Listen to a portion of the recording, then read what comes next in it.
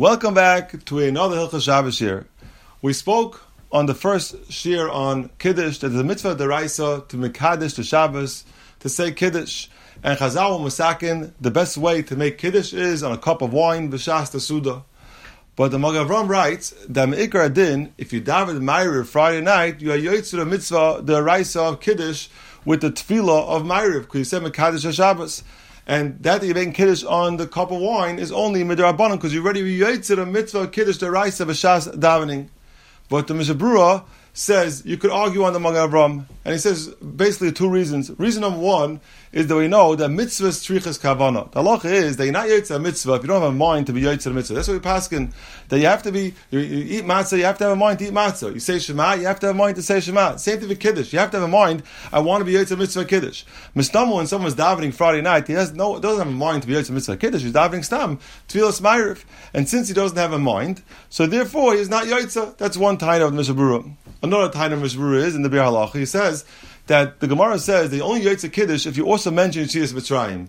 In davening, we don't mention Yitzias Mitzrayim. So how can you yoytze Kiddush deraisa if you're not yoytze, if you don't mention the mitzvah of if you don't mention the Yitzias Mitzrayim? So therefore, how can you yoytze mitzvah Kiddush? And therefore, Mishmura says that be'etzem you are not yoytze the mitzvah of Kiddush. He holds you don't yoytze Kiddush b'shas davening, and you are yoytze the whole mitzvah Kiddush on the cup of wine, because that's what you want anyway. You rather have the Kiddush ketikuna in the right way on the cup of wine.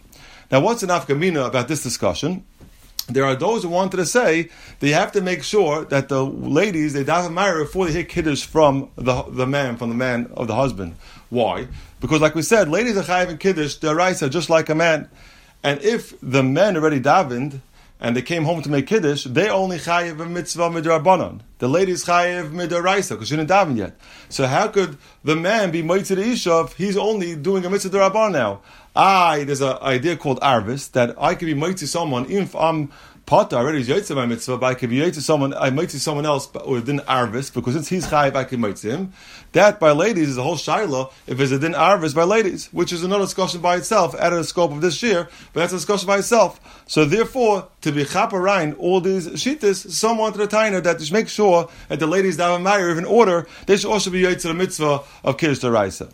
But the answer to this is that first of all, Mishabura says that we have kashas on the Magen Avraham. So therefore, you're not really yoytze the mitzvah Kiddush deraisa the men by davening and shul. That's number one. Number two is that someone at Taina that the isha also is yoytze deraisa according to the Magen Avraham. Why? Because she has a lakas neris, which she's Mekadosh HaShabbos, and also by saying good Shabbos to her husband, also she's being yoytze that mitzvah deraisa.